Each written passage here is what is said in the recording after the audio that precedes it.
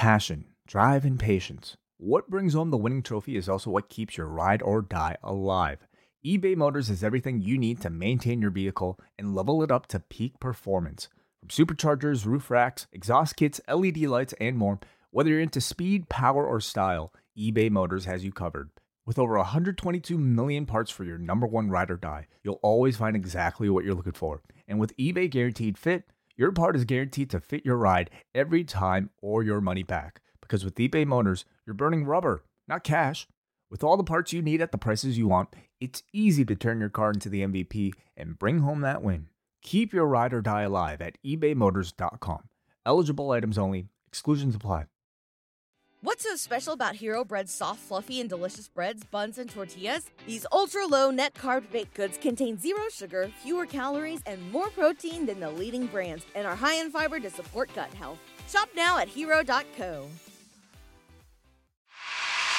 Rewind-A-Dynamite from the post-wrestling site. AEW, lighting up the fuse. Sit back and enjoy the bubbly as we hear from John and Waiting.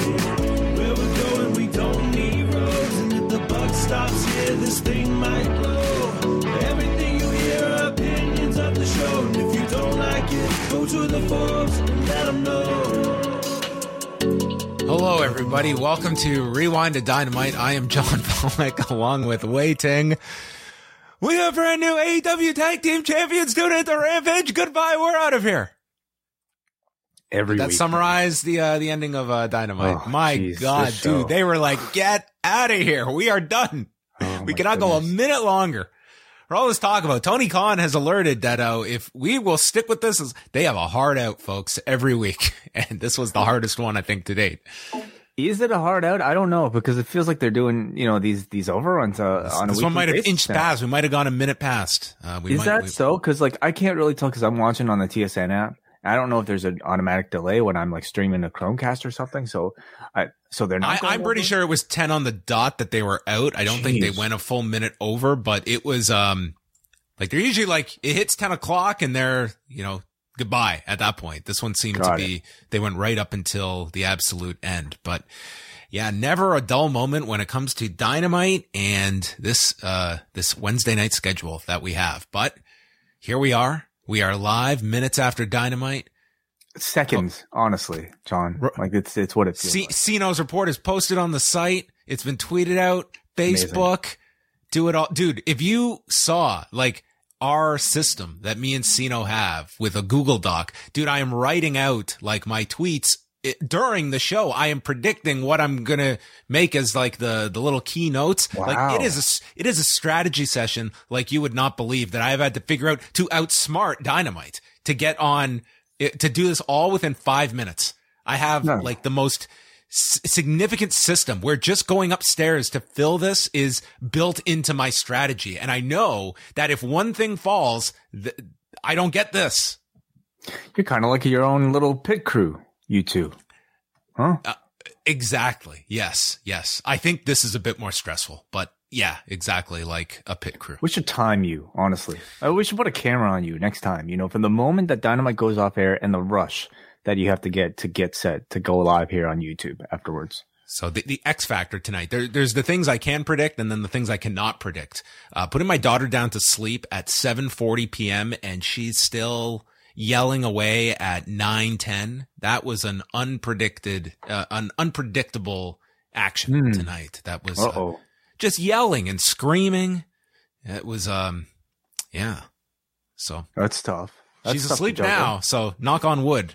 We will see when she arises next. It'll probably be around, usually as soon as I'm done this and I go upstairs, and that is when she awakens, and then that continues my night as I go and I just sit with her. So we'll see how this goes. I'm thinking that because she was up so late tonight, she's going to be exhausted and she might sleep a little bit more through the night. We'll see. I hope the best for you, man. What's your prediction? Do you think she wakes up these are the options, at 1 a.m., 2 a.m., or 6 a.m.? It will be one of those three. Oh, okay. It won't be 3 or 4 or 5? I think, no, usually the 1 or 2 a.m. will get her through those hours, and then 6 is I'm ready to go. The next day has arrived. I'll maybe place a bet on 2 a.m. Okay. Well, that will be inconvenient, but I will take it. Okay. What do we want to discuss? We should discuss some of the things going on at the Post Wrestling website as well that's coming up this weekend, because there's a lot of stuff that's happening this weekend. First of all, our F1 Drive to Survive review is up right now in the Post Wrestling Cafe. It is, arguably one of our most successful rewinds away we've ever done, John. Ton of feedback for this one. We've gotten a lot of feedback. Some have said that the best rewind away in years. I don't know if I take that as a 1 week compliment and a multi-year insult, but it seems that people are really enjoying this. And I would say I'm surprised, but I'm not that surprised. It's been pretty positive, the feedback we have received. If there are people out there that do not like it, they are keeping to themselves. And this show seems to really have been an enjoyable one. 2.5 hours of us discussing not just the first 3 episodes, but kind of giving like an overview of how we have discovered F1 and the series by extension, and some of the key players, the key teams, and just kind of like our introduction to all of this. So it was a really fun episode to do. It was a complicated one for us to put together, but the end product was worth the hassle. I think a lot of lessons too, just in professional wrestling, sports storytelling in professional sports storytelling, I should say, with a winner and a loser, and how you tell the stories of maybe even the people who aren't even in competition for a championship. So, thank you for everybody who's checked that out. And thank you to everybody who's left some feedback. As well, tomorrow night, it's our MCU Later finale for Ms. Marvel. So that's taking place 10 p.m. Eastern. And as always, with our finales, we do them live for all Post Wrestling Cafe patrons. So if you're a member, look for a little email where you can join us live at 10 p.m. Eastern time on Thursday with me, Nate Milton, W.H. Park, and Ahmad Butt from New Jersey, where the finale took place. Also on MCU Later, we will be back with the Thor Love and Thunder review this Tuesday. So that'll be your bonus show. So if you sign up right now, you get all that. What else do people get this month if they sign up for the Post Wrestling Cafe, John? Well, this week alone, you are getting 4 straight nights of shows on the cafe with MCU Later Thursday, Rewind to SmackDown Friday, and then Saturday begins the G1 Climax podcast. Saturday night, Wei Ting will be doing a show with Karen Peterson, and then Sunday with W.H. Park. When I return from my vacation, I will be doing shows with Wei until Wei will tag out, and then I will see the tournament through the rest of the way through August 18th. But if you jump on board the cafe, minimum, you're getting 7 G1 podcasts. And if you stick around for August, you will be getting that many more, covering all of the events will be covered.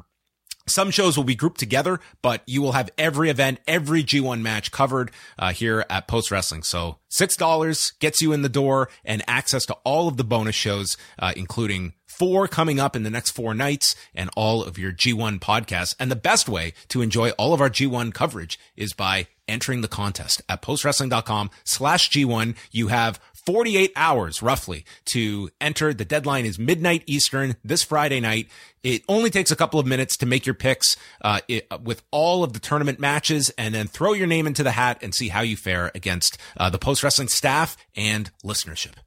Mm-hmm. In addition to that, every Friday it is Rewind a SmackDown and Rampage that will be going live for all patrons for on Fridays, 11 p.m. Eastern time, and then in the archive on your Post Wrestling Cafe exclusive feed. So that is the Post Wrestling Cafe this month. Saturday, our friends Benno and Bushby are doing their 24-hour charity stream where they will be attempting to broadcast for 24 hours straight. Last year they did what, 12? Is that right? 12, as I recall. This year they're going for 24. And it's not like, it makes sense, for the sequel to go bigger. But they're not like taking shifts. They're not like someone goes, they're going 24 straight, which is unreal. It's not just twice the, I think, stress. Like, every hour you spend beyond 12 is exponentially more difficult. Okay, so somehow they're going to do that 12 times over on top of what they've already done last year. So these two will be nuts. They will be hysterical if they even make it that long. And it's all for a great cause, of course. So you can follow at Bushby01 or at Benson Richard E for some of those details. I'll be a part of this at some point. The schedule's up there right now on their Twitters. And I look forward to talking to 2 completely, I'm sure, incoherent men. That is a friendship right there. Martin does this. It's a great cause that they raise funds for, but he tasked Benno, will you join me? And Benno, I mean, that is a friend right there. Cause I do not know, Way, that if you came to me and said, hey, John, I really need you to do this with me for 24 hours. I'd be like, Way, I can give you 8, maybe. I don't know about 24. Yeah. I don't think I could do it. I don't think I could do this. Some other names that are set to appear. I mean, our own Karen Peterson, Davey Portman, Nate Milton, Andrew Thompson, Jordan Goodman, Eric Marcotte. You're going to get a transfer window, the very famous, BW transfer window. Brandon Thurston will be there. Me, our friend. I hope they have Brandon on late. I hope Brandon is like hour 23, because that is going to be the hardest interview as they go through like math and ratings and quarter hours. Brandon and I are right in the middle of the pack, but also, they will get a different Brandon joining them as well. Oh, Brandon boy. from New Jersey is getting a whole half hour, towards the later portion of the show. It's definitely beyond 12 hours in. So good luck to them for that interview. I'm looking forward to the whole day's worth of events. And again, you can go to @BushB01 for the complete schedule and listen to those guys and donate as well. Yeah, I'm going to try my best to listen. I was invited on. Unfortunately, I'm traveling on Saturday. I will not have access to join, but I would be on the show if it was possible. We booked this vacation like a while back, and then within weeks, one of my best friends is getting married on Saturday. Martin extended the invite for this, and it was just both of them. I cannot do. So it is anyway. Don't worry about it. You deserve it, John, honestly. And you know what? Something tells me these guys might even try it again in the future. This is the unofficial goodbye for Martin Bushby from the broadcast airwaves as well. He's giving you everything. He's leaving everything on the microphone for you, folks. He will have nothing left after these 24 hours. So you are getting his soul on Saturday. So by the very least, tune in and donate to a wonderful cause. And the very last thing, here on our Post Wrestling Cafe feed, once a month, Bruce Lord and David Myers do a show called Postmarks, where they profile individual members of the post wrestling audience. And this month, they're going to be speaking to Jake from the Windy City, somebody who I'm sure listeners are very familiar with. He will be talking to them about how he got into wrestling and how he got to our podcast specifically. So you can find that on the Post Wrestling Cafe feed for free at postwrestlingcafe.com. All right, there you go. No shortage of great stuff to check out, all at postwrestling.com. And we cram a lot into these plugs, and that sets us up for Dynamite tonight from Savannah, Georgia. Week 1, part 1 of Fyter Fest. Is Fyter Fest so significant that they need to draw this thing out to 2 weeks? Yes. We get part 1 and 2 this week, and then I guess part 3 and 4 next week. This is how it's broken up. Well, why stop there? Why not go 3 weeks? Why not make a whole Fyter Fest month? You could, Fyter season. Fyter season. Okay. Yeah. Sure. Well, I mean, other than calling it Fyter Fest, I mean, this was just there was Dynamite. Yeah. It's not like it had a fancy set. I mean, the Great American Bash, they at least do things up. I mean, this is just, it's Dynamite with a different sign. You're right. They used to at least remember the first time they did it, they had the girls, which got, I guess a little controversial, but then at least they had sand on, oh wait, I'm thinking of Beach Break. What am I talking about? I'm thinking of Beach Break. Right. Yes. So they still do the fancy set for the Beach Break. Well, this was one of those first shows, pre-Dynamite. Yeah. They did the first, Fyter Fest. Was that the CEO one? Yeah. Yes, it was. Yeah. All right. Well, tonight we started things off with Wardlow and Orange Cassidy for the TNT Championship. And the best friends note that Danhausen has got the manager's license. And Trent says, we are going to cheat a lot.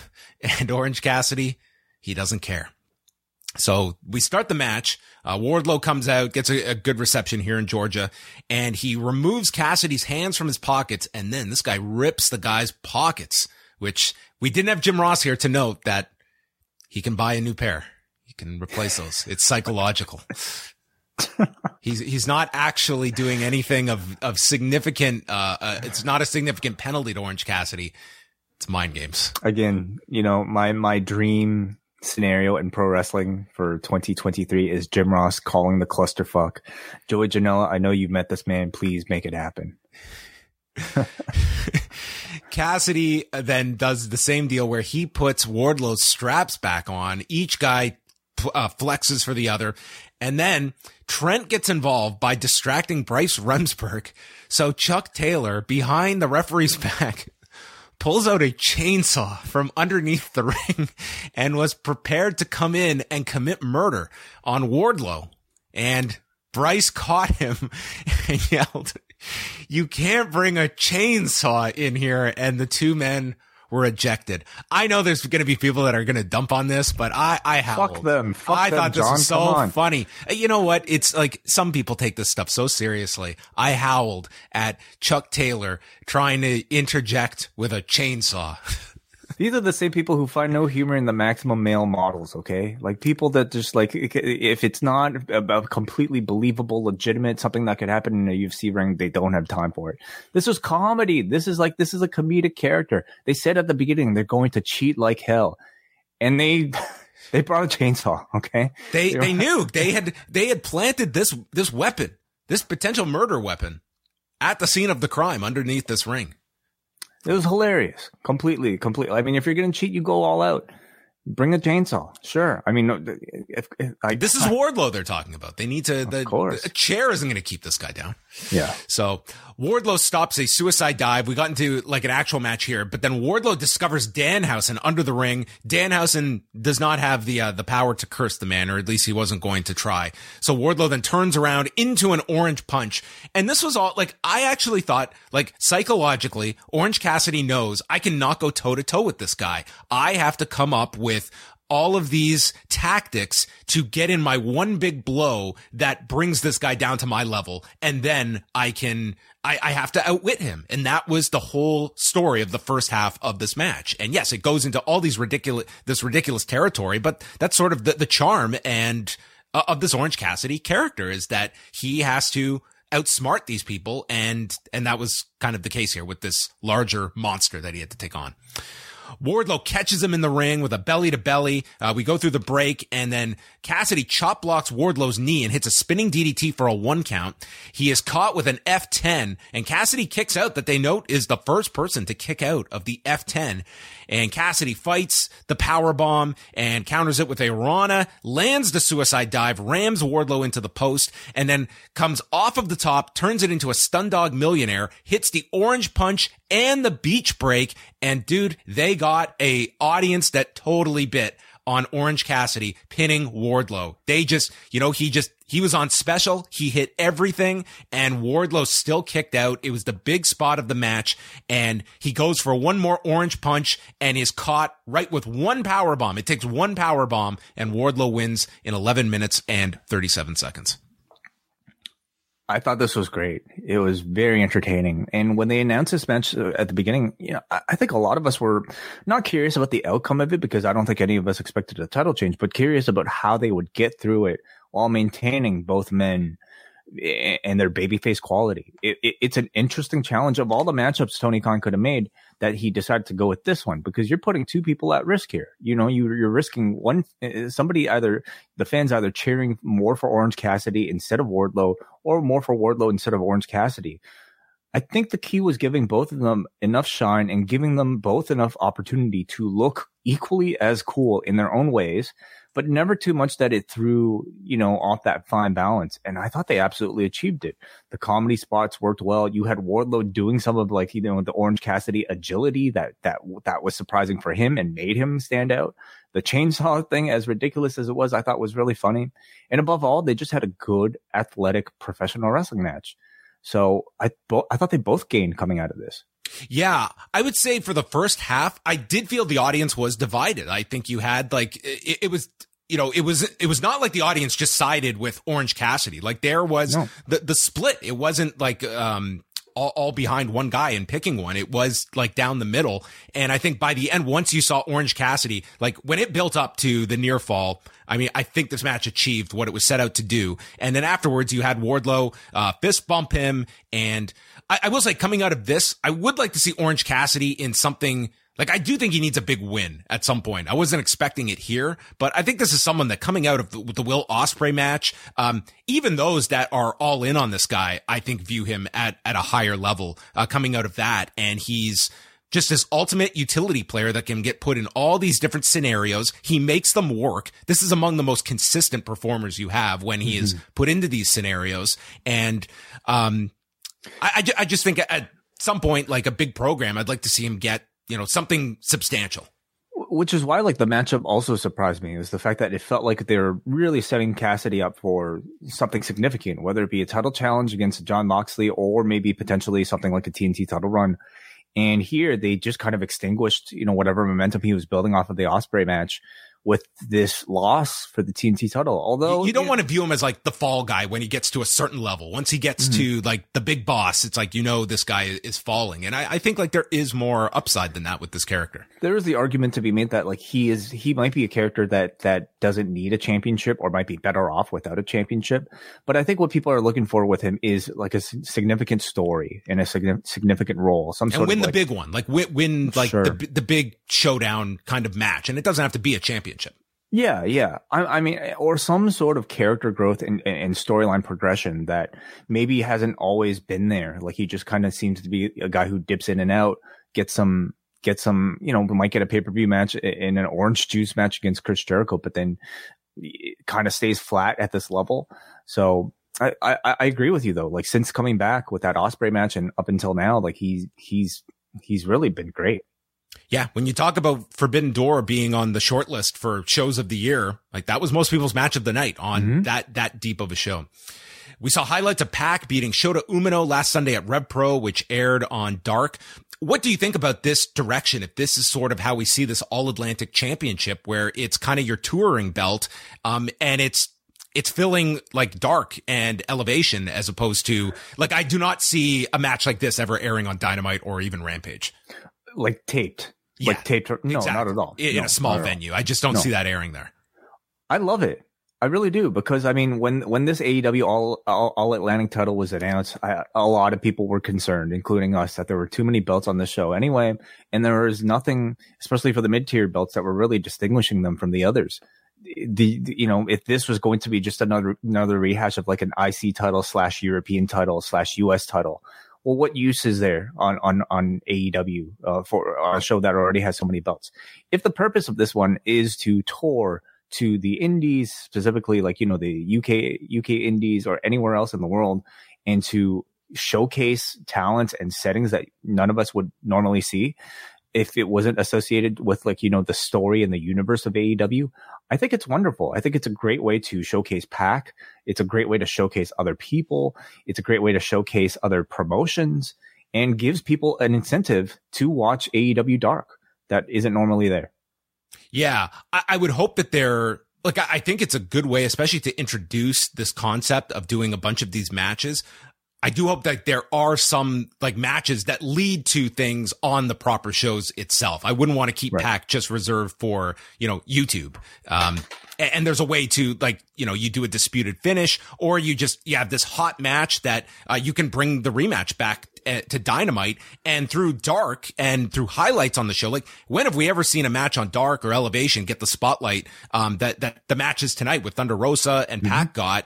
And you can bring these matches back, and you now have a backstory after they had a match like this. And Dark got a lot of attention this week. Totally, yeah. It felt like a more significant addition than usual. And of course, you can hear about it on Shot in the Dark with John Cena on the Up Next feed.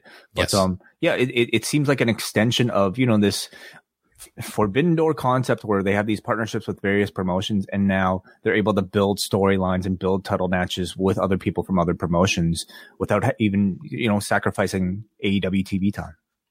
Chris Jericho is out, decked out in a suit to Judas.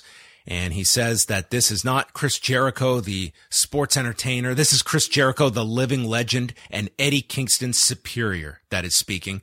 And he notes next week's Barbed Wire Everywhere match. Barbed Wire Everywhere. Barbed Wire Everywhere. Is that misleading in the promotion? I don't know if there will be barbed wire everywhere. No, define everywhere. Well, what's everywhere? The bathroom. The guardrails, on top of fans, the floor. Okay. Barbed wire everywhere all at once. All over Duluth, Georgia. So he says that being friends with Eddie Kingston is worse than any curse Danhausen could conjure up. And he goes through the list of Ortiz with his head being shaved as a result of being friends with this man. Santana, who Jericho and his cronies took out at the Blood and Guts match. He lists Bryan Danielson. He made here. Santana plant his foot wrong after delivering a Uranagi. He's that good. That was the curse that is worse than anything Danhausen could conjure up. Yes. Mm-hmm. He lists Bryan Danielson here, who I don't know if he's on Eddie Kingston's friends list. But Danielson was taken out too. I feel this is just kind of to pad the point he was trying to make, because Danielson. No, I understand, but I think there's also a point of criticism there where like and of course Danielson got injured, so who knows like what story they were supposed to tell with Eddie. But like the whole the Claudio thing about him supposedly not being friends with Eddie, that seems completely dropped. Mm-hmm. Whatever rivalry he was supposed to have with Danielson, I mean, not really mentioned at all. Yeah. That was, one that kind of didn't really fit in here, but said he was taken out at Anarchy in the Arena, and we don't know when he's going to come back. And then lastly, noting Ruby Soho and her mangled hand, and they have crushed her career. And the reason she has a mangled hand is because she is Eddie's friend, and Eddie needs to take better care of his chicks. Realistically, if Jericho looked at the injured list right now in all of professional wrestling, I mean, everybody must be Eddie Kingston's friend. Like either that or just people are just getting injured a lot more. Jericho would need that list of all the 1,004 moves to go over the injury list that the AEW currently has. He says they're having a barbed wire match because Eddie Kingston is a mark for Onita, Terry Funk, and Sabu, when Jericho brings up that he won the first ever barbed wire match in Canada on January 29th, 1993 against Beef Wellington for Rocky Mountain Pro Wrestling. Not a lie. Yeah, this made its way up on the internet recently. I actually have the screen grab right here, this poster. Victoria Community Association. By the way, that promo shot is my favorite one of Jericho's. It was in his first book. I mean, it's just, look at this guy. Thrill Seeker, Chris Jericho right here. Yes. And this is him he's just over 2 years into the business at this point. So this is very early in his career. The Victoria Community Association presents Rocky Mountain Pro Wrestling. Would you look at this? A barbed wire match for the North American Heavyweight Championship. Goodness. What would you think about the Rocky Mountain Pro Wrestling, the style guide that necessitated Pro be given that very special font to distinguish it from Rocky Mountain Wrestling? I would not change a thing about this poster. It is perfect. It completely encapsulates. I mean, honestly, encapsulates 1973. I don't know how this was 1993, made in 1993, but it's perfect as a find from 2022. He should have had this on the screen.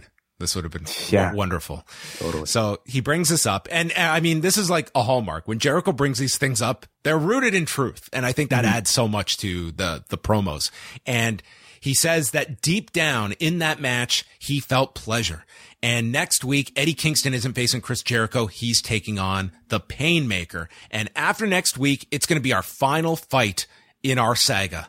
And then, Eddie, you can go back to your drinking, to your drugging, your depression, and your mental issues and other excuses that you'll never be at my level. And says you will not be a liar, and you will get blood. And instead of being a liar, you're a loser. And that is how he ends this promo. Very strong promo from Chris Jericho here. By the way, people in the chat room are saying that he called Danielson an acquaintance. Okay, so he didn't call him a friend. All right, an acquaintance, sure. But the promo was not established as anyone that is acquainted with you is cursed. He said anyone that is friends with you. Right. Okay. Well, let it slide. We'll let it slide. Okay, because it was a promo that I thought was tremendous from Chris Jericho. That targeted Eddie Kingston at his core. It wasn't just a catchphrase fest, for 30 seconds. It was full of personal digs here. He's bringing up the sort of classic superhero insecurity of anybody who gets close to this person always seems to get hurt. And he's also bringing up Eddie's, depression and alcoholism that have been brought up in the past, either in the Players Tribune article or in Eddie Kingston's promo, of course, very memorable with him drinking, like right before that match on pay-per-view. Yeah, that was a phenomenal promo. And then he also informed the audience of his history with barbed wire matches before announcing the return of the Painmaker persona, which is a bit of an attraction, or at least, visually. So every line that Jericho had here, I thought was important and had purpose, and it was also very well delivered. Yeah, and this is probably going to be another bloodbath on AEW. Do you feel that there have been too many of these in a small window when we're talking of, like, we're coming off Anarchy in the Arena, Blood and Guts, or is this just kind of par for the course that, I mean, these have become pillars of AEW's big blow-off style matches? I would say par for the course at this point, yeah, especially when it's at the end of a feud that had all of that. John, like you can't end a feud that contained blood and guts, as well as what was the other match that they call? What do they call the Anarchy? You can't end the deep rivalry and hatred between Jon Moxley and Takeshita without going all out with double blood. Well, they're going to bleed a lot more, I would assume, next week, and you're also going to see barbed wire. So I think it's appropriate. I think it's somewhat expected at this point. And you know what? I'm sure they have data. Tony Khan has data that maybe reflects some sort of gain in ratings anytime that blood appears in the picture-in-picture. Hey, these two also have an incredibly high bar coming off that Revolution match, which was tremendous, that the two had that pay-per-view opener back in March. Mm-hmm. So, I mean, they had a fantastic match to kind of live up to next week as well. But this should be, this should be a very violent match the way it has been set up, and knowing the history of these matches in AEW. After the break, Kingston is standing with Ortiz and Ruby, who's in a cast, and he notes how Jericho gets all this time in the ring. He's given 30 seconds here, and tells him, "You bring the Painmaker. You will pay with every ounce of your blood, and I'm going to enjoy it." And just storms off saying, "That's my out." So very quick. He literally had about 30 seconds here to respond. Mm-hmm. Yeah, and I suppose it's just, they really wanted to maybe show Kingston's reaction to it, to give him some presence on the show. I would have personally maybe even waited, for something a bit more substantial, because I think give him a few minutes on Rampage. I mean, it's something like he should have a big promo for next week's match, and it doesn't have to be on Road 2 either. Exactly. Yeah, because like Jericho's promo was so targeted and went so deep, I wanted an equal response from Kingston, or at least like I want to see him that much more pissed off coming off of it. And this almost just felt like he was kind of dismissive, and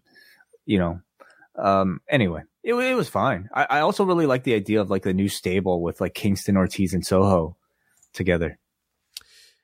Then it was Jon Moxley against Konosuke Takeshita in a non-title match with William Regal out on commentary. And it starts off with Moxley going for a pile driver and tries for another one on the edge of the apron that Takeshita blocks and hits Moxley with a released German on the edge of the apron.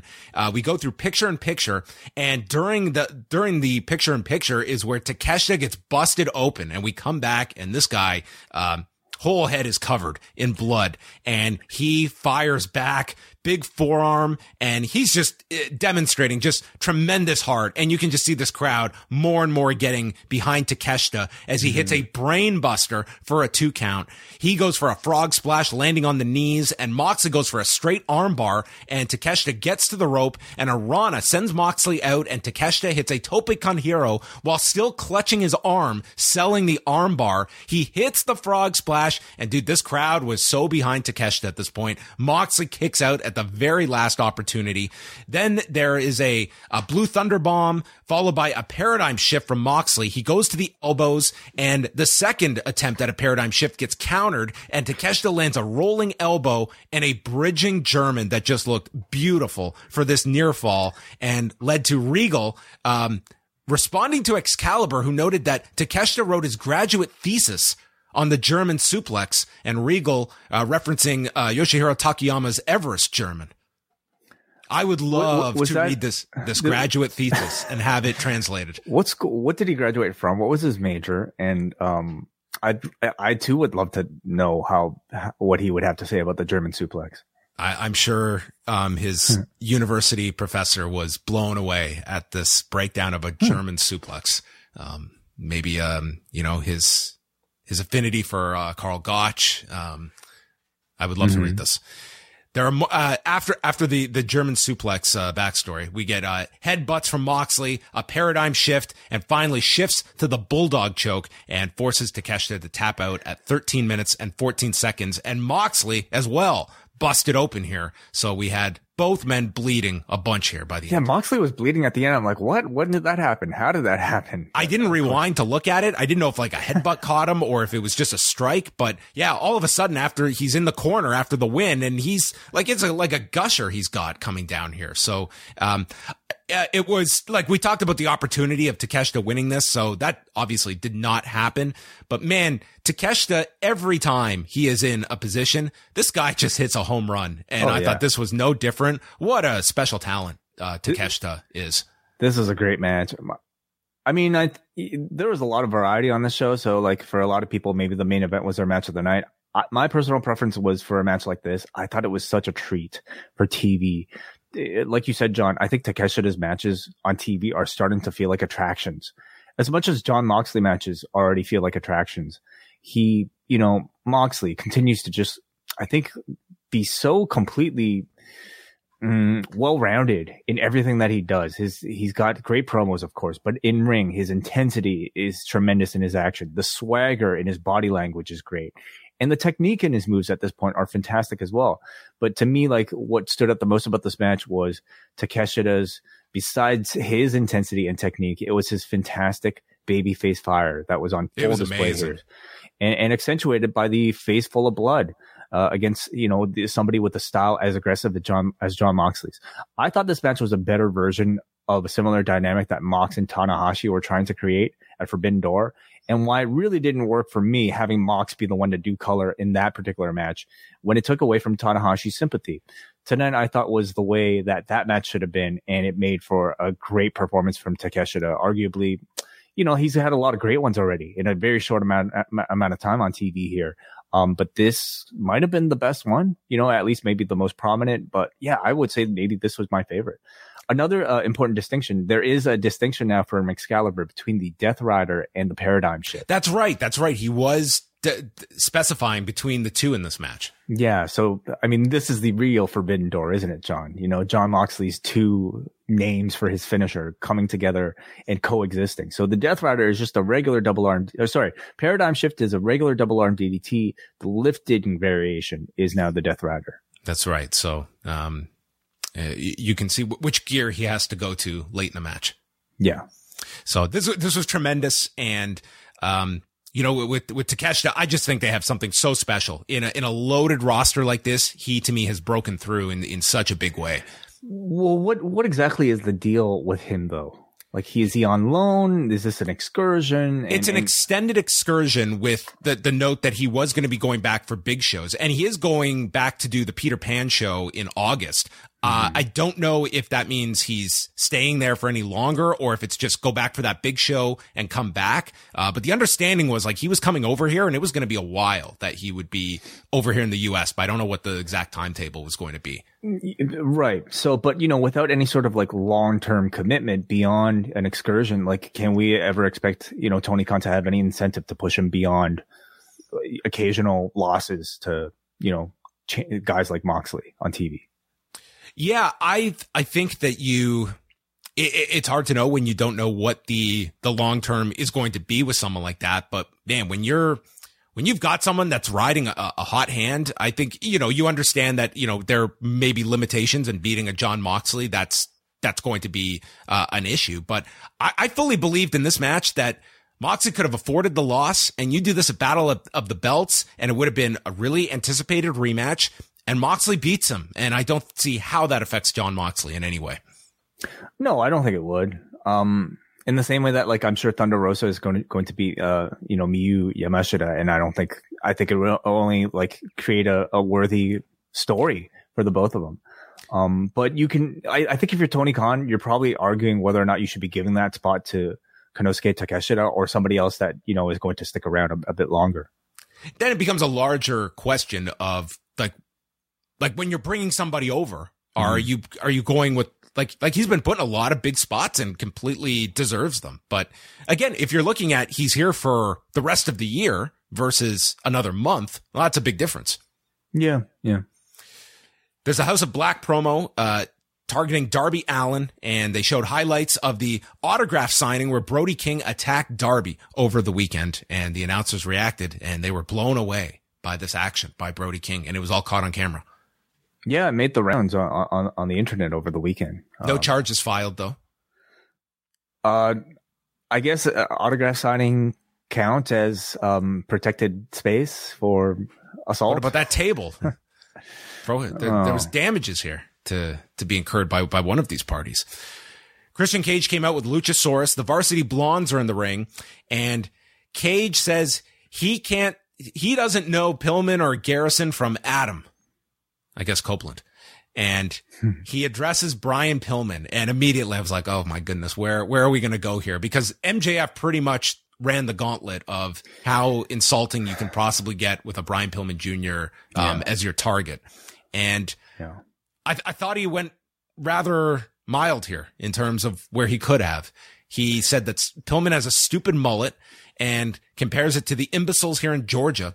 And just like Jungle Boy, you had a father who was also a legend in this business, is what he said.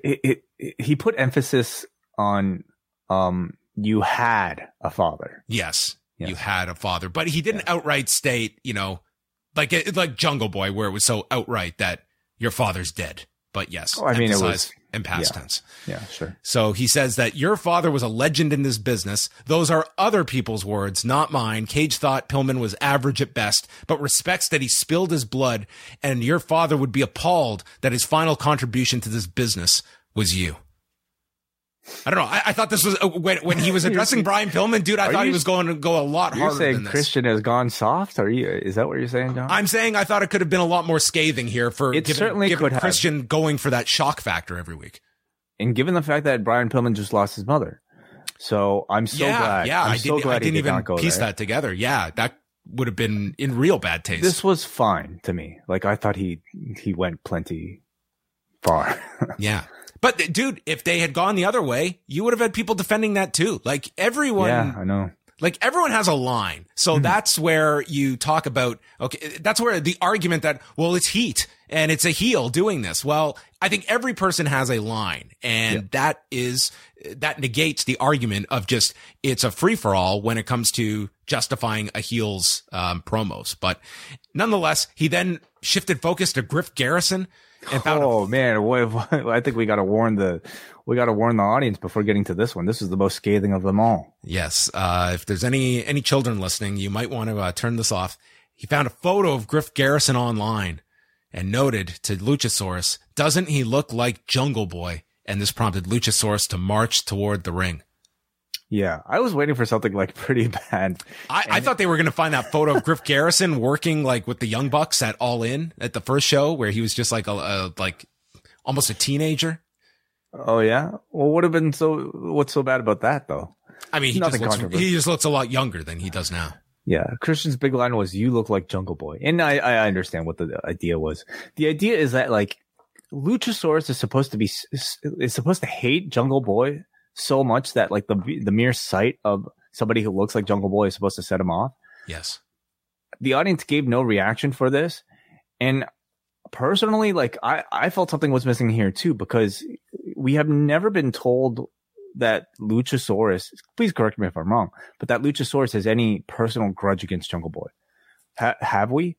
Because, like, to my understanding, it's only been told to us that Luchasaurus is convinced to help Christian because of something that happened to Marco's stunt, right? Yes. Like, have we been told that Luchasaurus hates Jungle Boy for some reason? No, he was going to, like last week, wasn't that the reason? He was going to reveal the reason, and Matt Hardy interrupted him. So got it. Okay.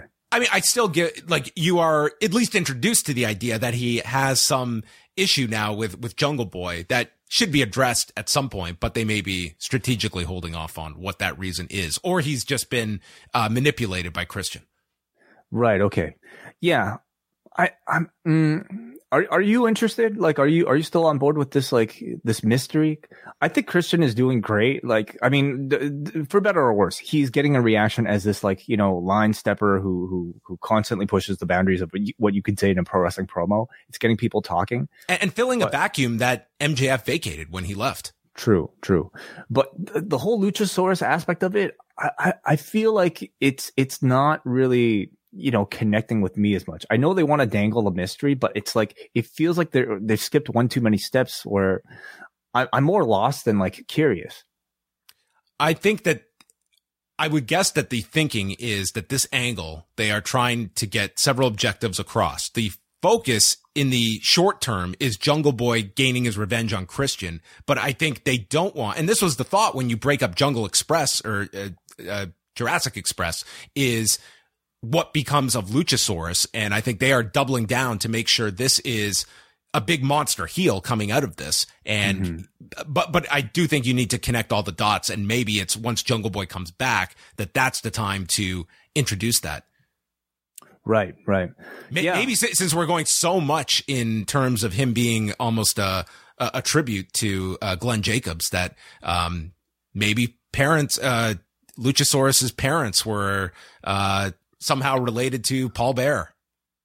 I thought you were going to tie in, like, both of their parents. So I thought you were going to say, like, maybe Luchasaurus's parents were big 90210 fans, or maybe they liked. Maybe Luchasaurus's father is Ian Ziering.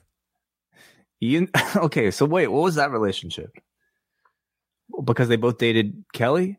Yeah, technically. I was just coming up with another cast member. Oh, okay. I wasn't trying to make a connection. So it was Luke Perry and Kelly. That was the Dylan and Kelly. Luke Perry. Well, Dylan was first with Brenda, and then Brenda goes to France with Donna, and that's when that summer Dylan gets together with Kelly, and then Brenda comes home, and then at the beach place she finds out that what is going on here, and then they have the big fight at the Walsh house where they come clean to Brenda.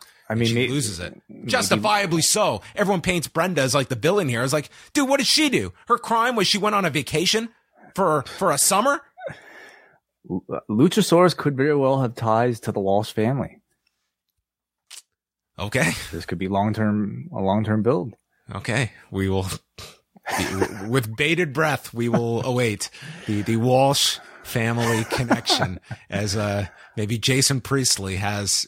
Have we ever seen Jason Priestley wear a dinosaur mask before? Do we know that it is separate from Luchasaurus? Yeah, very, very good question. Okay, let's move on. We don't usually do this, okay? Like, we usually save super chats for the end of the show, but JM has given us two $50 super chats. So I'm going to stop everything we're doing right now just to profile this man. He sends $50 to say, I'm a longtime podcast listener and wanted to finally show some appreciation for your work. He also sends another $50 to ask, what? Do you know if the women's TV airtime is under a time restriction in AEW? Segments seemingly appear around the same block weekly, and promos and matches seem jammed into that particular block and come up separate from the show for me. So first of all, thank you. If anybody decides to send $50, we will stop the show. We will stop the world. We'll announce to the streets. I hope this guy's his zero key wasn't jammed and he was just trying to give in $5 and all of a sudden donated $50. I mean, you typically do see, like, the structure of the show where the women's match, especially on Dynamite, typically ends up in that second to last, I would say, like, the final two segments get designated for the main event, and then the segment prior to that is usually where the women's match goes. I don't believe there is a time restriction for the women. I don't think there's a time restriction, but I'm almost, this is something I had a thought about today as well, watching the show. And it's something I would love somebody to ask Tony Khan about, or, you know, Chris Harrington about at some point. Like, they study their ratings so closely that I think there's definitely a reason why we always see a similar structure every single week on Dynamite. Whether it be, you know, like, what is maybe the match with the biggest star power happening first, to maybe the match with the most violence happening at the very end. And then almost always, like, in that 9:15 to 9:45 spot is your women's match. The the last time that Dynamite did not have a women's match in the second to last match was May the 4th, when they headlined with Deonna Purrazzo and Mercedes Martinez. So May 4th was the last time the women weren't second from the top. Yeah. So, I mean, it's obviously an intentional pattern. And if you look at the ratings, it's typically the lowest, pattern wise of the 2 hours. Is, does one have to do with the other? Is the fact that, the women's match takes place at that time a reason for the quarter being lower? Or, are they putting the women's match there because it's not going to attract that many people anyway? I'm not sure. There are exceptions, of course, always, when you have a bigger star, when you have a title match, but it's a question I wonder a lot about myself. Yeah. I mean, it's one where I think like you will find, exceptions to the rule, but you do see, that trend as well.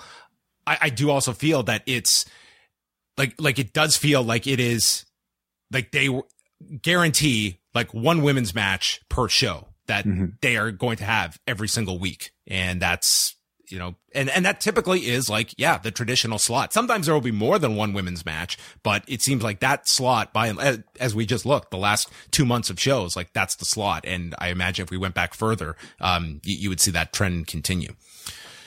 What's so special about Hero Bread's soft, fluffy, and delicious breads, buns, and tortillas? Hero Bread serves up 0 to 1 grams of net carbs, 5 to 11 grams of protein, and high fiber in every delicious serving. Made with natural ingredients, Hero Bread supports gut health, promotes weight management, and helps maintain blood sugar. Hero also drops other limited edition ultra-low net carb goodies like rich, flaky croissants and buttery brioche slider rolls. Head to hero.co to shop today.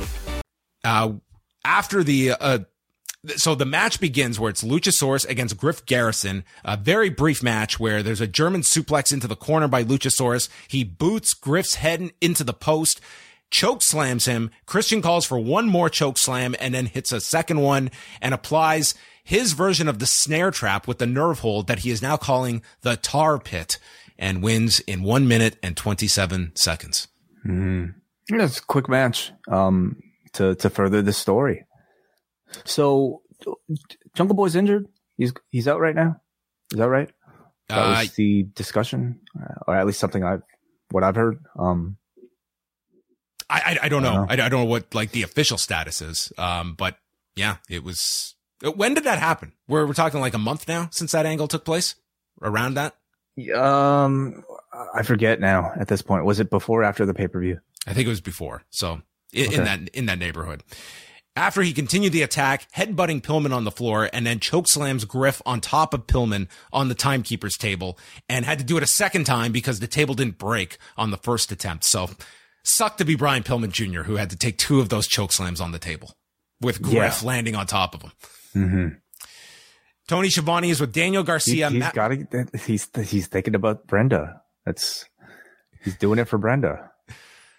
Schiavone is with Daniel Garcia, Matt Menard, and Angelo Parker, and they're asking questions about being suspended in a shark cage next week. So are we going to have the 3 of them in one shark cage? Are we going to have individual shark cages for these 3? I guess maybe these are the questions they had.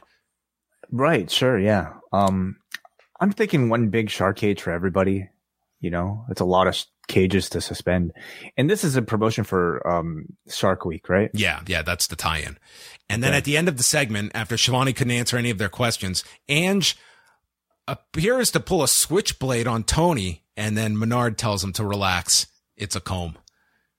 Yeah. Well, you would have threatened to comb his hair in a different way. I had one of these switchblade combs when I was a kid.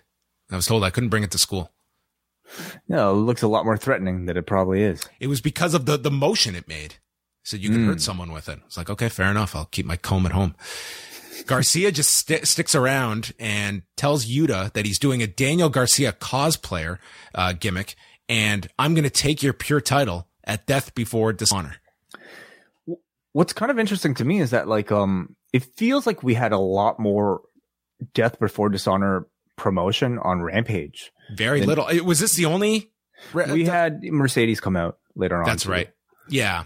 But it seems like the story building for Death Before Dishonor is largely taking place on Rampage rather than Dynamite. So I don't know. What does that tell you about who they're targeting, or how much they want to put behind it. Yeah. And I mean, you are talking about kind of a lower tier of characters as well. Like not everybody, but you don't have the Briscoes. So like FTR, like they did their promo last week. Are you just going to have promos every week? And then you have, the Gresham stuff is still tied up because he's got this title defense on Rampage. And then you've got a Garcia promo on Yuta. There was no Yuta on this show. And then you had Mercedes and Serena Deeb. So, I sense that they are kind of putting the lion's share of the promotion onto Rampage. And it's also probably like you don't want to necessarily fill all of Dynamite, with kind of lower end programs. Like it does feel like this is like a level below your big AEW pay-per-view. Yeah. Yeah. So I just find it interesting, like how much promotional power they would put behind an ROH show. And how much it gets next week. Like you would want to push it pretty hard next Wednesday on your biggest show. If there's a week to do a lot of promotion, it would be next week. And I'm curious to see if it's a sizable part of next week. I think when you're trying to sell a pay-per-view, the last thing you want is to try to, push a promotion as a B promotion. Is the fact that we're not getting that much push for the show on Dynamite and instead getting it on Rampage. Does that subliminally tell your audience that this is a B promotion? I think you can just look at the lineup and it's like your big stars in AEW are not on this show. And that automatically tells you like it is a lower pay-per-view. And I mean, where are you on this pay-per-view? Like, it looks like a very good lineup. I think you're going to get a great wrestling show. Are you expecting like this to be a higher than imagined amount of buys? See, I think I'm specifically the type of fan that they're trying to target because I get excited just by seeing, the wrestlers that I recognize in matchups that I think are going to be really hot. So I think they have people like me, and they might even have the people that are listening to this, but is there an attempt being made to gather the people that don't already know who, the Briscoes are or know who Jonathan Gresham is? Or are they not looking for that at this moment? Not looking for like a more casual Dynamite audience. I would say like just by promoting it on your television, like you want to widen that base. Like I would want to shoot very high for this pay-per-view. And like, if not, like just having sort of this boutique product within pro wrestling as it is. I mean, what is like the end game? Like, I think you want to, reach as many people as possible. And if not, like, is this just like taking up television time? Yeah, I don't know. I'm not sure. I think the end game is to like sell ROH as its own thing, whether it be on TV or something else.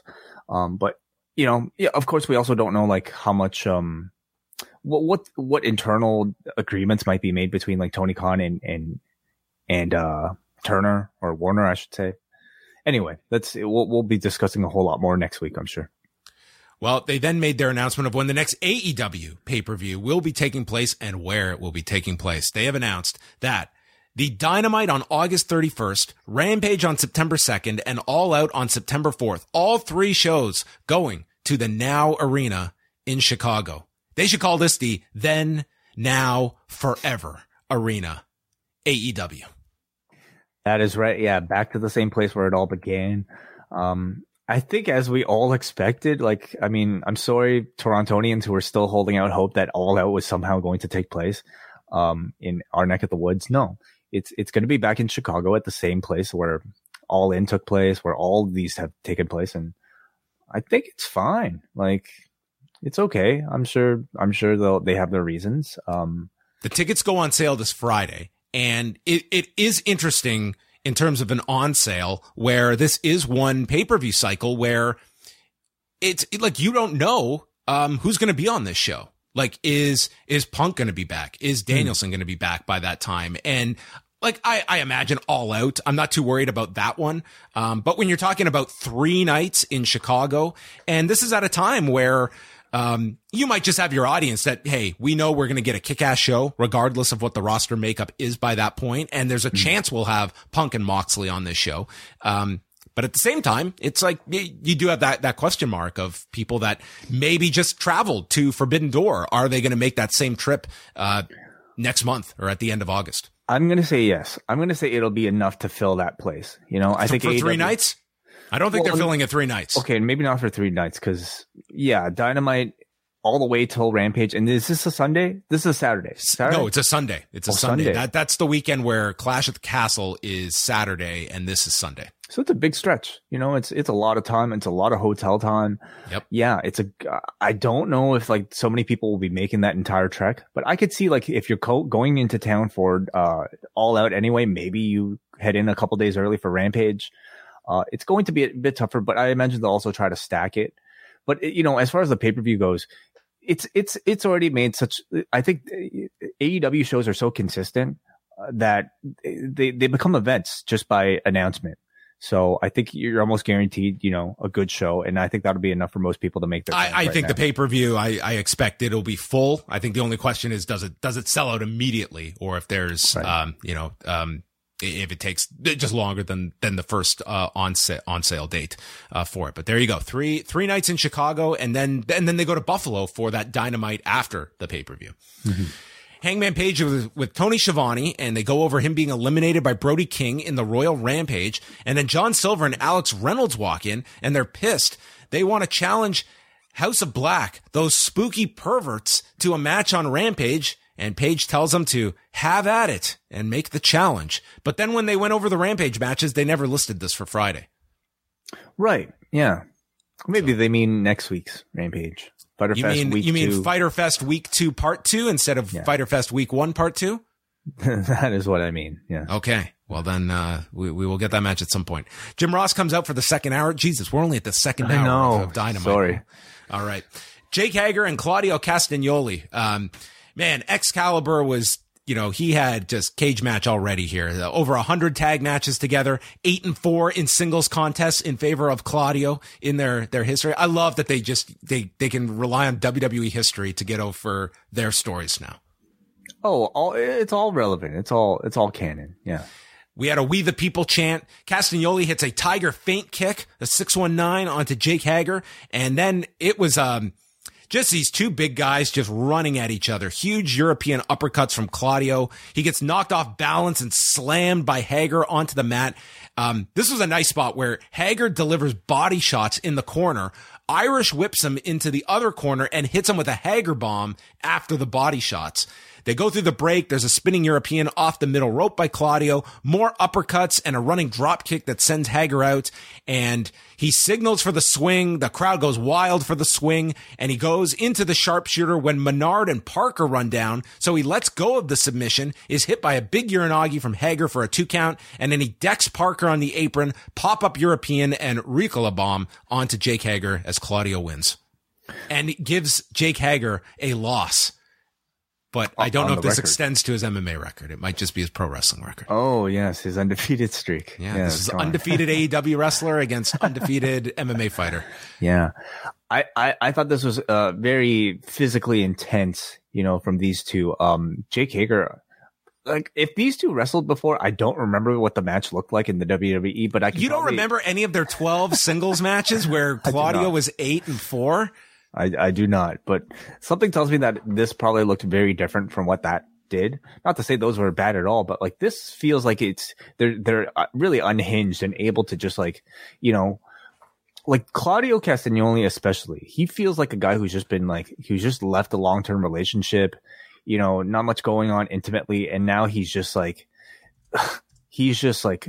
having his crazy phase, no regard for taking things slow, just constant action anytime he's out there. And it felt like that type of match, like a lot of stuff happening here. And at this point, like, I love it. I think it's great, but like, I would love to see him in his further singles matches, like, show a bit more like, versatility in struggle and even just, in slower pacing. Like, I know this guy probably like has been held back for a long, long time, but I feel like, in AEW, there's not just a craving for like great cardio filled matches, but like really good, back and forth as well. And not like, and this match had that. I really enjoyed it, but I'm just kind of curious to see like what other things that, Claudio Castagnoli has been holding back on. So they did do, Malachi Black and Brody King against John Silver and Alex Reynolds on this week's Rampage. So Fyter Fest Week 1 Part 2. We will get that on. But Friday. they didn't announce it, so how am I supposed to know? You know, this is why we need Excalibur to mention every single match every single time. Real lost opportunity. Lexi Nair caught up with Hook, said, Hook, you're undefeated. Is a title shot in your near future? And he just walked off. Yeah, dude. I think Hook is a real asshole. Okay. Why do you agree to the interview if you're just going to, when you're on air, stiff the announcer like this, you know? And this is more so a criticism of the way that they are portraying Hook, because I know what they're going for. They're trying to, like, you know, make this kid mysterious and, I don't know, cool. But like it feels it's someone's image, outside of that demographic, thinking what this image of a 20-year-old would be. Sure, fine. But even this, like, they should be catching Hook off guard before asking him questions. By the nature of him being ready for an on-camera, being asked a question, suggests that he had agreed to do the interview already. So he's agreeing to do the interview, except once they go on air, he just refuses to answer. Maybe he's nervous. That could be the gimmick. He's just really, I mean, that's probably the reality. He's probably just not comfortable cutting promo. That's why he doesn't speak. But I just think it's making them come across probably not how they're intending. I mean, I'm sure that's happened in my different interviews where I've asked someone to come on, and then after 20 minutes, I'm like, you didn't say anything. I'm sure it has. And how does that make you feel? Yeah, like I wasted my time. So, poor Lexi Nair here. Didn't get anything out of this guy. Thunder Rosa, they showed highlights of her match with Miyu Yamashita from the Summer Sun Princess show, where Yamashita reversed the cradle and will now get a future shot at Thunder Rosa. And they go to Shivani, who is with Thunderstorm.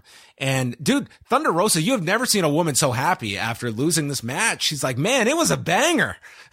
Who cares? She says Mew's coming to the U.S. She'll get a title shot, and Thunderstorm is going to take on everyone. And with that, Britt Baker and Jamie Hayter interrupt, and Baker says she tried to stay away, but this place is a disaster without her. A natural disaster. Yes. She addresses Thunderstorm. Mm-hmm. And brings up, are you aware of the floodings and catastrophe that thunderstorms cause? And then Rebel brings Baker a sandbag, to which Baker hands it to Tony and tells him to try carrying her for a month. And as she walks off, Thunder Rosa yells, I can't wait to bury you with it. Mm-hmm. Yeah. So, I mean, the sandbag was because they said that they know how to handle thunderstorms. Yeah. That was the reason. So I actually thought this was pretty clever. Okay. Was it? Okay. I thought so because, of course, you know, it's referring to the sandbagging controversy.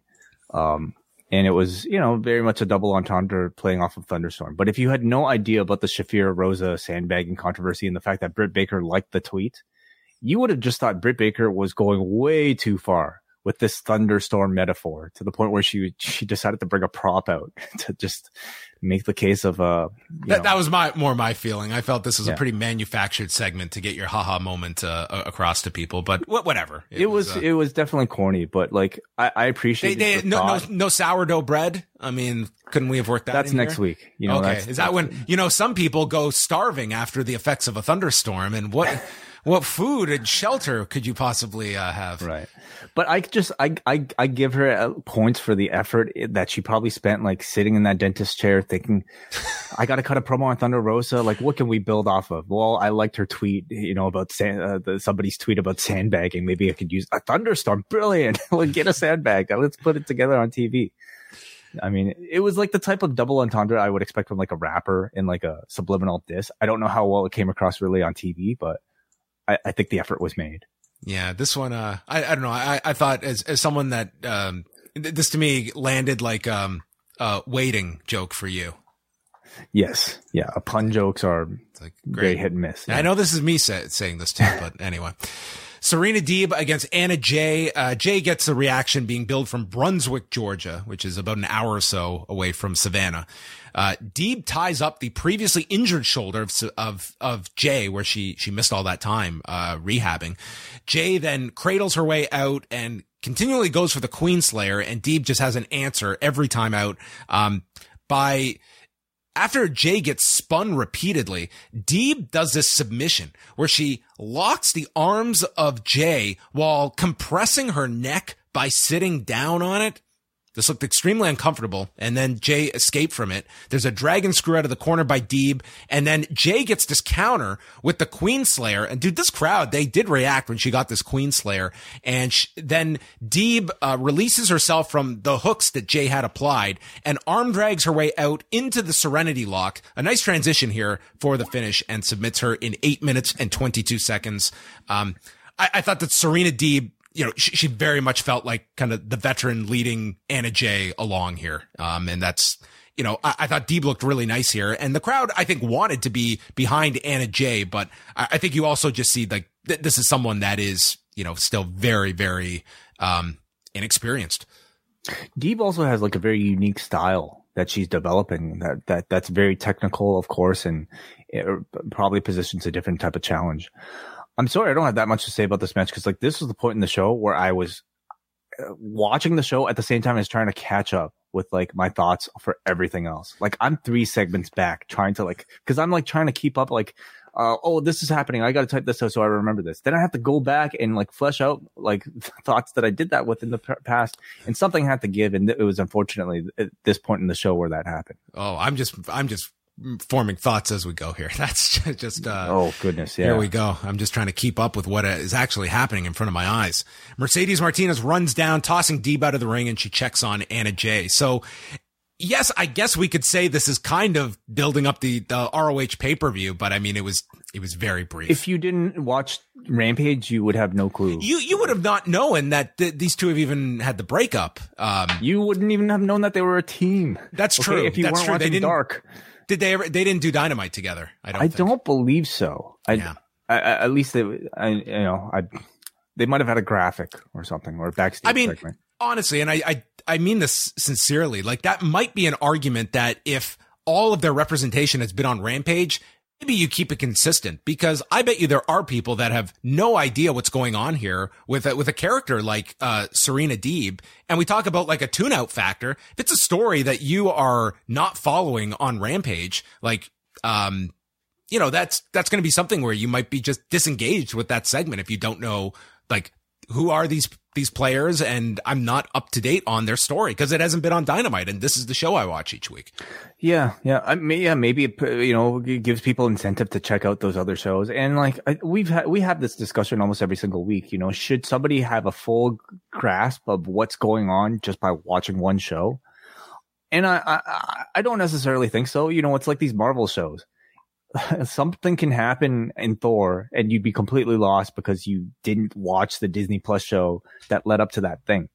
And you know, it's a very hard balance, because like you have to satisfy the people, you have to reward the people that are watching everything, while at the same time, you know, hold the hands of the people that aren't watching it all. And you can't expect to do that. You can't expect to catch everybody up every single time because they might have missed the show. So maybe this is one of those instances. I just find it interesting because they are selling a pay-per-view and not making, but like Forbidden Door was the same. They really sold the pay-per-view just on name alone, you know, without giving too much, you know, insight to a Dynamite audience about exactly who these people are. And it worked out fine for them.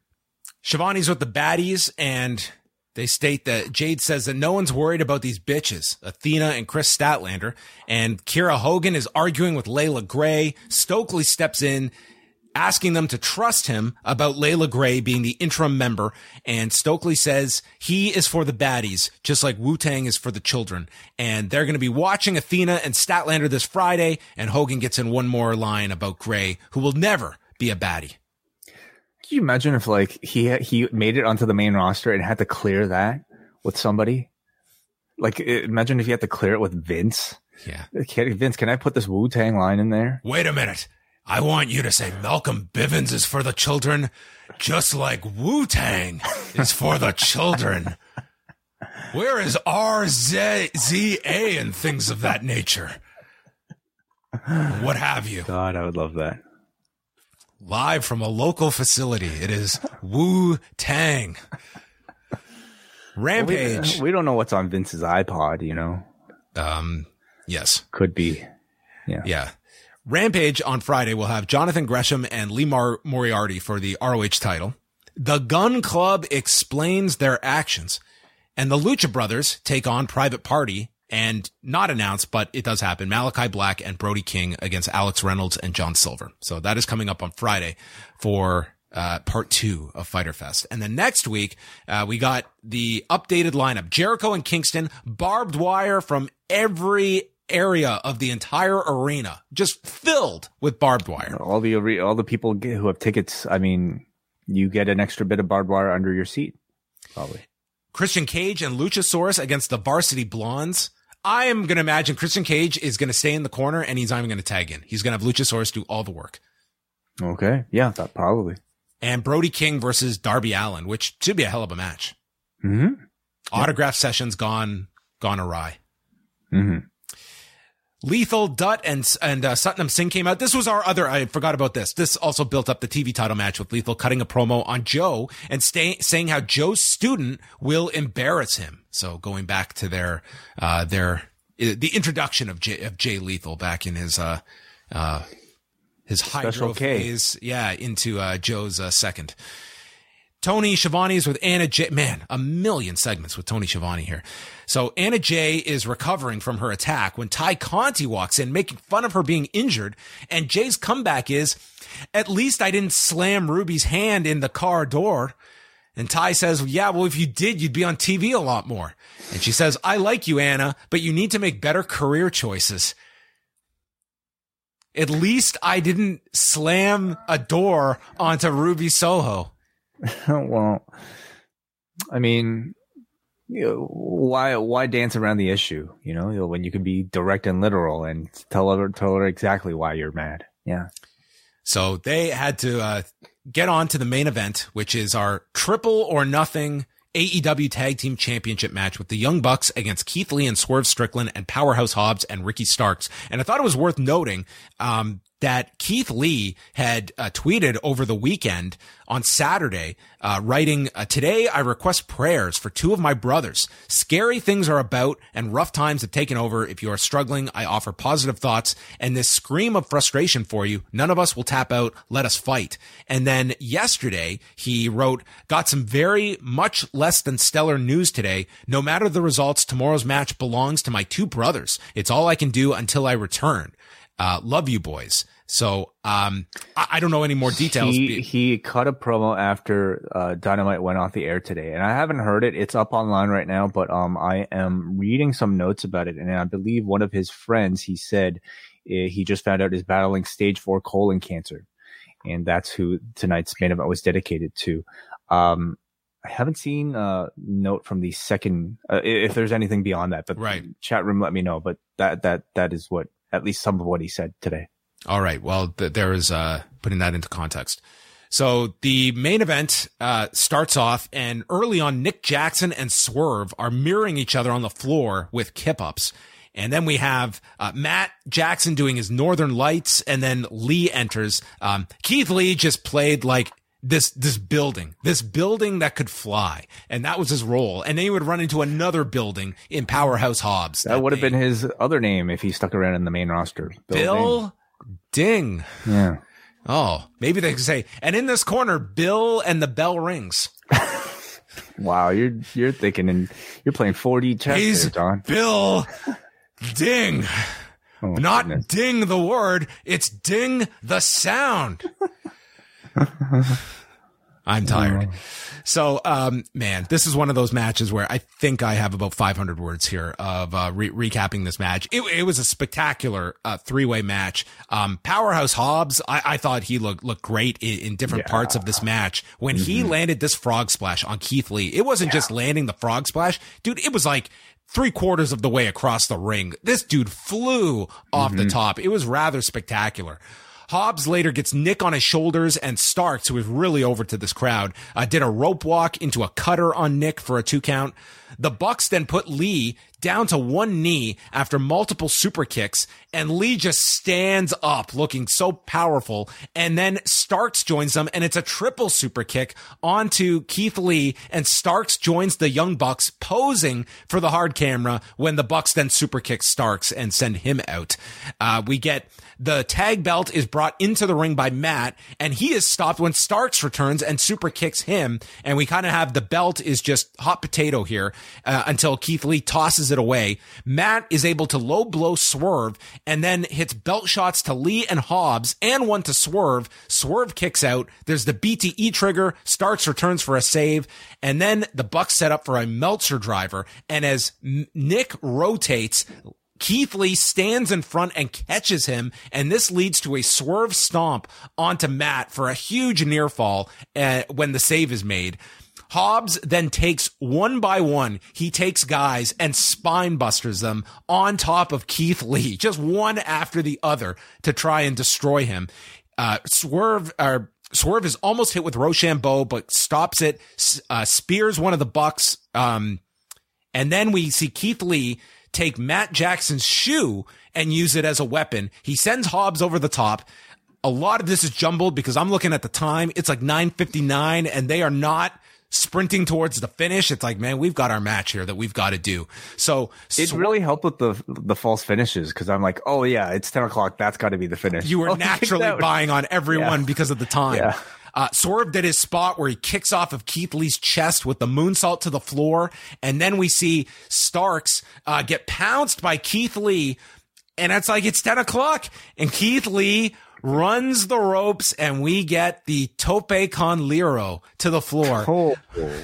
Followed by a Swerve stomp onto Ricky Starks, and they pin Starks. Your new tag team champions are Keith Lee and Swerve Strickland. 18 minutes and 14 seconds. And dude, Jim Ross can't even get it out that we have new tag team champions. We get a quick plug for Rampage and we're out of here. There was no time to celebrate this. It was right up until the last second. I'm sure they were struggling, but by the end they got all their shit in, and it was fantastic. It really was. No other way to put this. A match like this. It was. I think everything you expect from like a Bucks match, constant activity, very creative spots.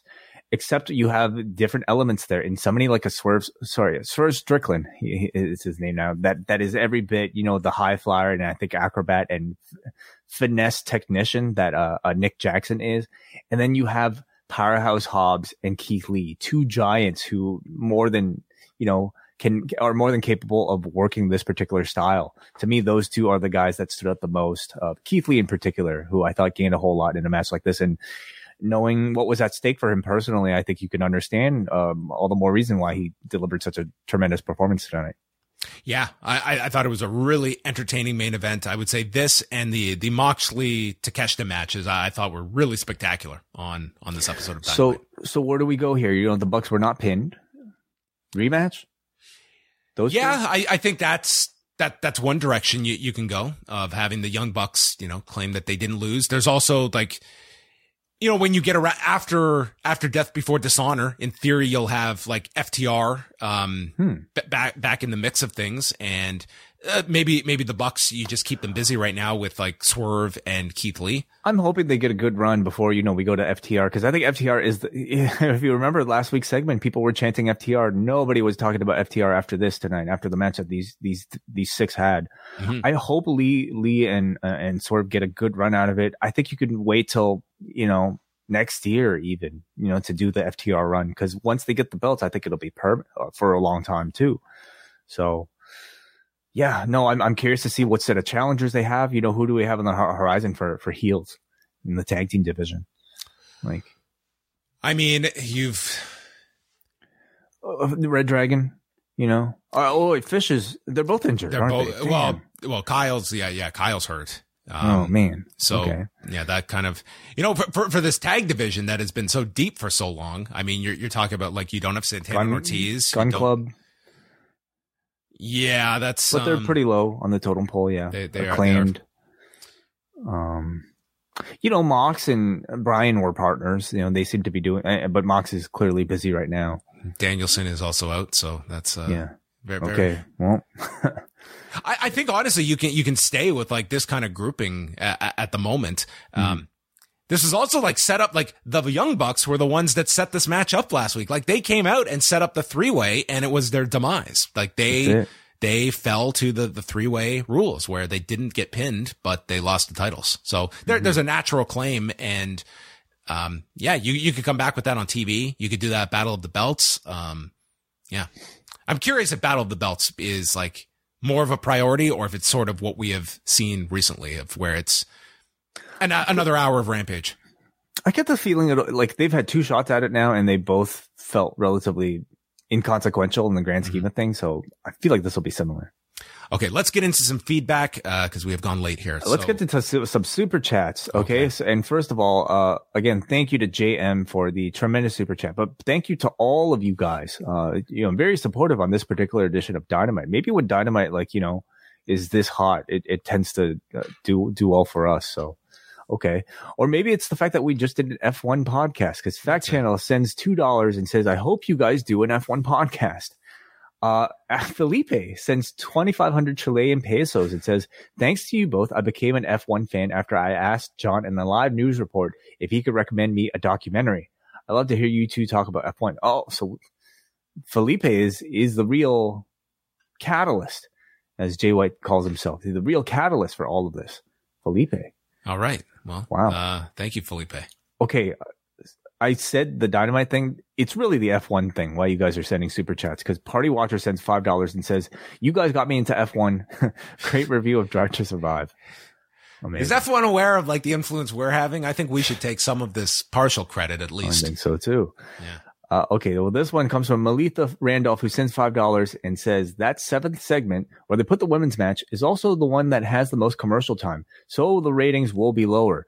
Very interesting point, Melitha. I did not realize that.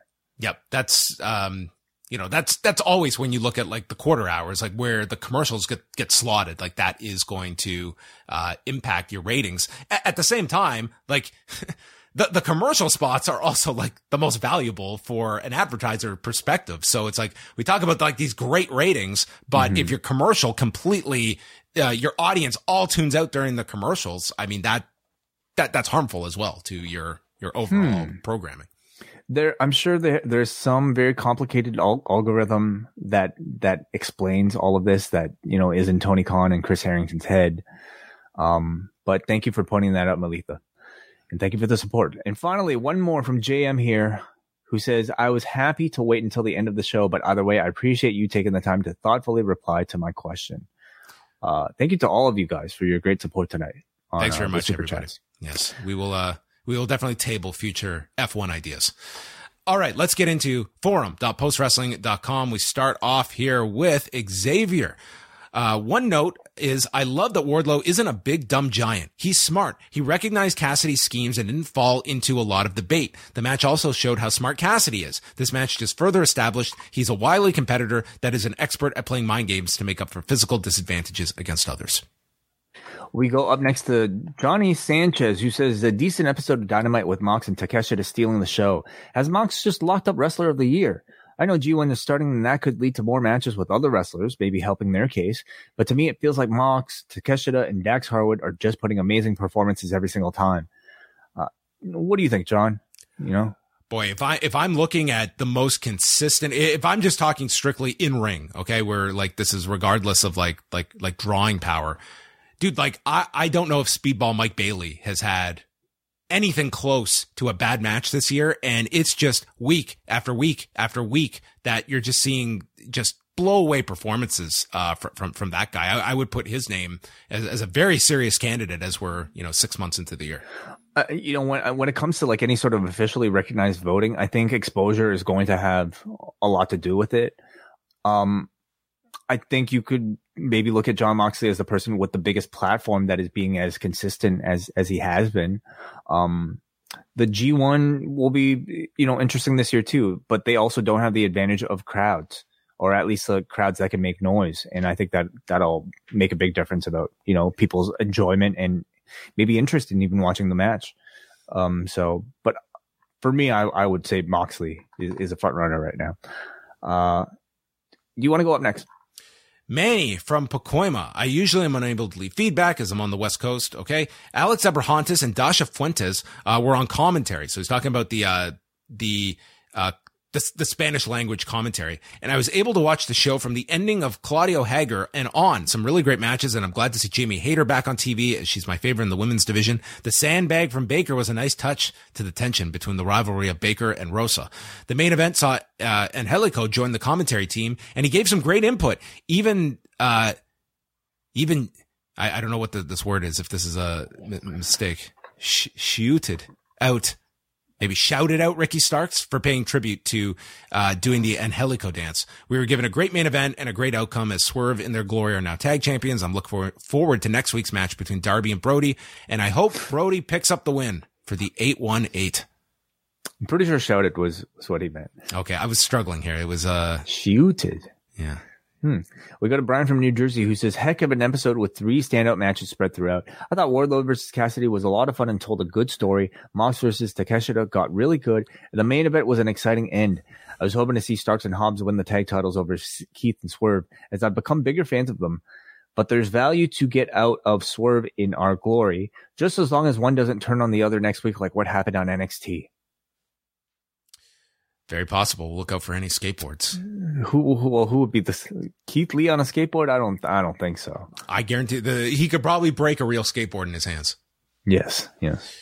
Carl writes, Forbidden Door was a lot of fun, but I was craving a refocus on AEW stories. These last 2 weeks have delivered that. The show was great. I'm shocked by the result of the main. I could not be any higher on the potential of Takeshita. Yeah, definitely seems like a big talking point coming out of tonight's show. Well, Denise from Georgia says, Konosuke Takeshita is having one of the best excursions of any Japanese wrestler in the modern era.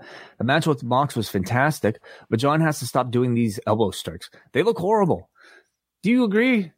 The hammer elbow, hammer and tong. What do they call those? They've never stood out to me in a negative way. I think they look fine.